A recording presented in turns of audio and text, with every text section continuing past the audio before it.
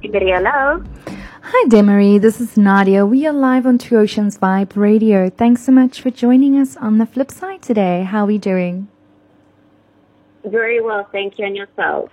I'm really good. Again, thanks so much for joining us and taking time out of your busy schedule. I've just earlier introduced you to our listeners as the 4th Street Brand Strategy Manager. So maybe you could just take us one step back and tell us a little bit more about Demery Shaw and maybe just, what is it all about being the brand strategy manager for 4th Street? Fantastic. Thank you very much for the opportunity. From Demery Shaw side, I've been in the FMCG market for around about 14 years, but very much pertaining to the liquor industry and wines as such. So what does it actually entail in terms of my current role for strategy is to look at a brand's current life stage and then to basically analyze what is the next step in terms of what is the key must-win battles, what are our objectives, and how do we actually align our marketing budgets and plans accordingly to that and to stay relevant to our current consumer. Really something I can relate to as a brand engineer, and it's just, I don't know about you, but it's always just fascinating how consumer behavior changes. Also, I suppose, along with all the beautiful growth in innovation and digital. So I'm sure you always have to keep on top of your game, right? We have to be very current and very relevant. So tell us a little bit now about the brand that you work on, which is 4th Street Wines. So 4th Street Wines was launched in 2009 as an entry-level product for recruiting new young individuals into the wine category. So we did see a gap in the market in terms of a sweeter taste profile wine, but it's still relatively, easy on the pocket, but delivering on a very much intrinsic and flavorful taste. So that's why we launched the brand originally. And I'm pretty sure you can remember just before the World Cup, like rosé just trended. So we really capitalized on that movement in terms of the research that we did within the category. And, I'm very excited also to announce where we are right now within the brand life stage. Last year and the year before, we were actually nominated and we were awarded that we're the fastest growing South African wine brand, not in South Africa, but in the world. Wow. That is wow. Like really, and it's something to be so That's proud of. amazing. Absolutely. And the fact that you guys were able to also look at global markets as a local brand and optimizing on the times when those trends started rearing head. In terms of rosé, etc. So you guys have recently, ran a campaign. I'm not quite sure if it's still going, and you can perhaps give us more insight. And it was called, as I understand, Go Forth and Connect. Do you want to tell us a little bit more about that? Absolutely. So for Go Forth, we were looking at a creative platform that we can link back into, again, our current new marketing campaign.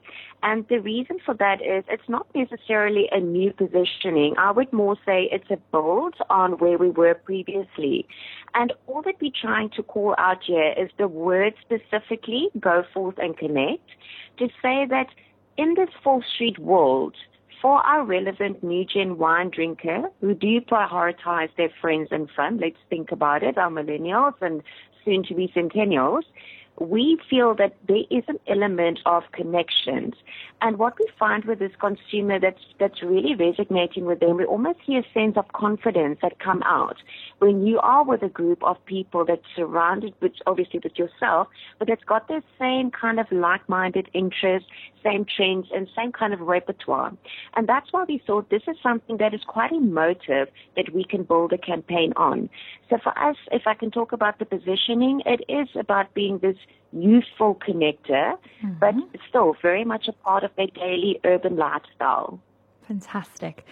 Perhaps you want to also give us some highlights on the TV commercial creation, and then obviously what I would love to do for the listeners, if that's cool with you, is just to maybe with the highlights that you share, venture into some tips on campaigns or specifically TV brand campaigns or digital, whichever you prefer, that they could maybe find handy. Fantastic. So for us, the TV commercial, which again is the first time for us to be, and again, I do think, especially in this day and age, digital, PR, and obviously above the line is such a huge component. But at the end of the day, your on-the-ground presence is also kind of a make and break to kind of be a cohesiveness to bring everything together. So in terms of our TVC, you probably, if you have seen it, you probably saw that there's also shots in reverse, which is kind of challenging the norm of how wine behaves on television as well. And the rationale behind that is basically what we were trying to portray is kind of a day and a night in the life of this specific individual, a guy who's got absolutely no plans. For instance, a Friday night, we all had a long week. We just want to kind of go to the flat to just have our own glass of wine. But through a series of unplanned connections, he and these newfound friends actually end up having an incredible night out. But along the way, we shot this in reverse to actually say that it is about the enjoyment of the end of the evening together, and then we show basically the progression of how this evening transpired. So we are adding in these connections of new friends, new locations, and new experiences. So, yeah, by the end of the commercial, you'll see that it's basically, it all started with a catalyst called 4th Street, and it was an invitation over a bottle of 4th Street, whereby we actually brought people together. Fantastic. And that also just talks to those opportunities that, so kind of inspiring people to connect and to socialize outside of social media, if I may also say that. Absolutely. But also I think it takes away that dauntingness of the complex, wine is quite proliferated within the category. And I think for us also the emotive rationale behind the TVC was very much aligned to say that, you know what, we are all real and this is what can happen, This is what we're trying to say of people coming together. It's almost the world is your oyster. But it is about, it's about the simple things in life. So we're not trying to portray a fad, or I always say, if I can actually go into some tips, know your consumer. Don't be a fake or a fad. Be something that your consumer, your relevant consumer, and the consumer that you're targeting are actually really, really at this stage following. That's current, relevant, and speak in their own language in terms of tone and manner.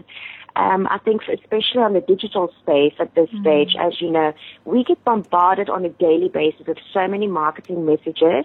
So what can you do that's different in terms of cut through that people can really, really resonate with? And I think that was something that we really tried to capture in our TV ad as well. And I think, again, what else in terms of content generation, even on the digital space? What can you do that is relevant for today? And if I look at our current new gen consumer, I don't know if you've been privy to our headline sponsorship Project Runway. That's something that they're following.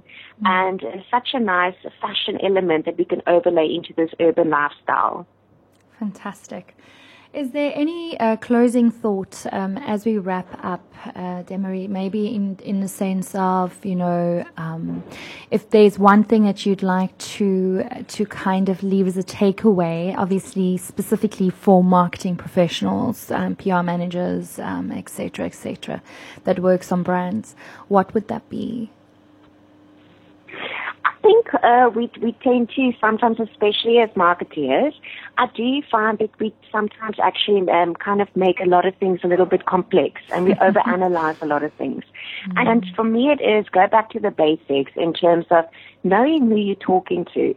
I think for me that is the most relevant thing. There is so much going on in our daily lives as individuals. We're all so busy in a rat race. But if you truly, truly know your consumer, you will know what is the right communication mix to actually portray for them.